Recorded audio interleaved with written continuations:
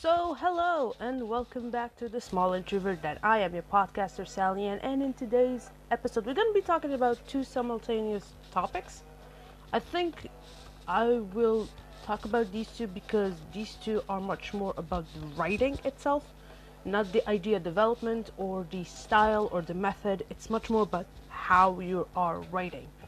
And this is where a lot of people are, where they get mistakes because the idea is there, the character is there, everything is there, like the beautiful idea, the beautiful blurb, the beautiful chemistry of the environment that is set, whether the location, the storyline, the character build, the chemistry between the characters and the relations, the type of feel that you have, but it's always fucked up with the writing.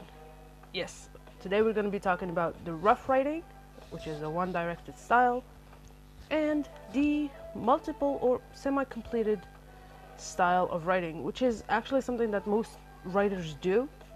I personally don't, especially when it comes to quick projects. I prefer to write them one at a time, so one chapter completely, then another. Let's say, for example, like right now I'm writing chapter, I think this is chapter 29 or 28 from my Soul to Lucifer. For example, I wrote this like 2 days ago. It is a semi-completed because it already has like the blurb, but I already have the blurb actually done as a bullet idea on my copybook. This is why it's best to always refer to the sourcing that you have done, so that you know the emergency ideas that you have, like you can write them down in a bullet and then have it as a rough draft as here with extra research. Now, why do I prefer the one and done instead of the semi-completed? Because the semi-completed gets me confused. Like for me as a person, but this is a personal choice. Now, like I said, most writers actually prefer to have the semi-completed, which means they write each chapter their idea. Like each chapter, they write either the beginning or the end or the middle, or I don't know, or even the general idea of that chapter, and then they build on it, which is actually called a reverbal rebuild in writing world. I don't know if that is actually the correct name to it, but I know that is actually the name to it in French. So now when it comes to editing, like editing what you are writing to know what you are doing and this and that, no, it depends. If you are someone who has a perfect level of English, like myself or like someone else, like anyone actually in general, or you are native in American or English or British English or Australian English, and you want to write, it is always best to use a software and do the spot editing yourself. If you are someone who is foreigner, like myself, again, because I am an Algerian in base, my first language is actually Arabic. It's not English, but I do master English so good that I don't have a problem actually using it as a quote-unquote first language or first tongue language that I use here. But if you are a foreigner and you have a problem with your writing, it is always best to either have someone who you know and trust and know the storyline themselves like you do, like as a secondary writer, and they could correct it for you. Or you can use softwares, let's say for example like Inverso, let's say for example Grammarly. Actually Grammarly is free if you want to, and I'm not sponsored by them or anything. It's actually something that I would give for free because it's actually for free. I mean, of course you can literally buy it, like for example, like you can actually like go premium, which is about, I don't know, $10 per month. No, yeah, $10 per month. 10 to 5. You can go to student status. Like, it's pretty cool. It's a pretty cool app, and I use it technically. It's not I use it technically. Actually, I use it all the time, especially in writing. So yeah, if you are someone who has Microsoft Office, also that's a great tool to use because when you write in Microsoft Office, actually they have their own spelling / grammar spot corrector, so you can actually correct yourself within yourself with the software that you have. Now, of course, if you are going to work in a big company, let's say, for example, not the company that I'm working at, which is Story Ltd, PTD in Singapore. It's a writing company, it's a writer's company online. But let's say, for example, like, going to be writing, I don't know, like Austin Macaulay, the old company that I worked at, and they almost robbed me. Let's talk about that later. Well, it was my mistake. It's not one day, actually, I will talk about it later, because I will talk about it in the sense of publishing pro and publishing on an online platform with no money. Depends on what you want and the promotion and all of that. So I'll be talking about that. Now, why am I talking about grammar and spot correcting and spell correcting in the novel charming as a sort of thing? Simple own mistakes, or have someone who you truly trust. Like, here's the thing, correcting these type of things are not taken light. Like, especially if you are going to pay an editor to do your editing, it is always best if that editor actually lives in the same city with you, or at least have the ability to contact you face to face. Let's say, for example, like a Zoom call, a meetup, Google, a Skype call, whatever it is. You should know. You should know what is going on. What are the changes that are put out? If not, he should, or she, I don't know, should send you a copy of the mistakes that there is, like the rough draft and the finished project, or the pre-finished product of their work. It is always best also to have them update you per week, especially if it is like a full novel. Let's say, for example, I don't know, like 300 pages or more.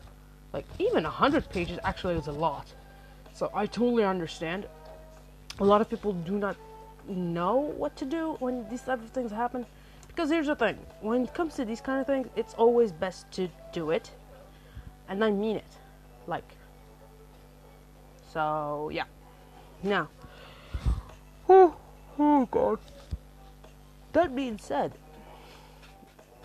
spot correcting, especially grammar and spelling, you can do it yourself if you know the language. Now, if you are writing, let's say, for example, in another language, like you're writing English, then you have a phrase in Russian. It is always best to use a translation that is under it or next to it, between brackets or between quotation marks or between semicolons or anything, or any type of punctuation that you see it fit. Now, let's go to the fun shit. The fun shit is, there are some times where the company that you're publishing at, whether company or website actually, would delete words. That happens to me all the time on Dreamy and Story Writing, and it's totally fine because it is a company, and especially in Soul to Lucifer, for example, it is sort of a dark romance, so it is always tough to, like, I already put warnings on my chapters where, like, if I am talking about, let's say, for example, like something banned, let's say for something violent, something plus 18, something not PG-13, it is always best to, how to say this, to disclose, to do a disclaimer. Like, here's the thing, because even though you will not be sued by anyone, it is always best to avoid that type of shit when you can, because believe me, I got the wrong end of the stick at one point, so yeah. Yeah, like, we're trying to avoid it as much as we can, so as that being said, now here's the thing. Also, when it comes to third-party editing, like, I'm not gonna say this is my experience because I never had my novel edited by anyone else, because I already write in near perfect English, thankfully.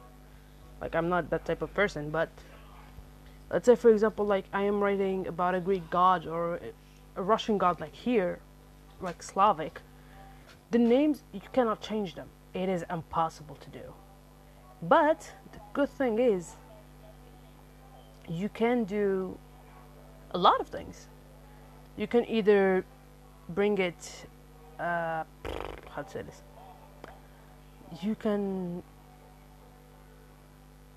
either like put a capitalization, or you can even do a extra chapter whatsoever as it is to know what you want to do.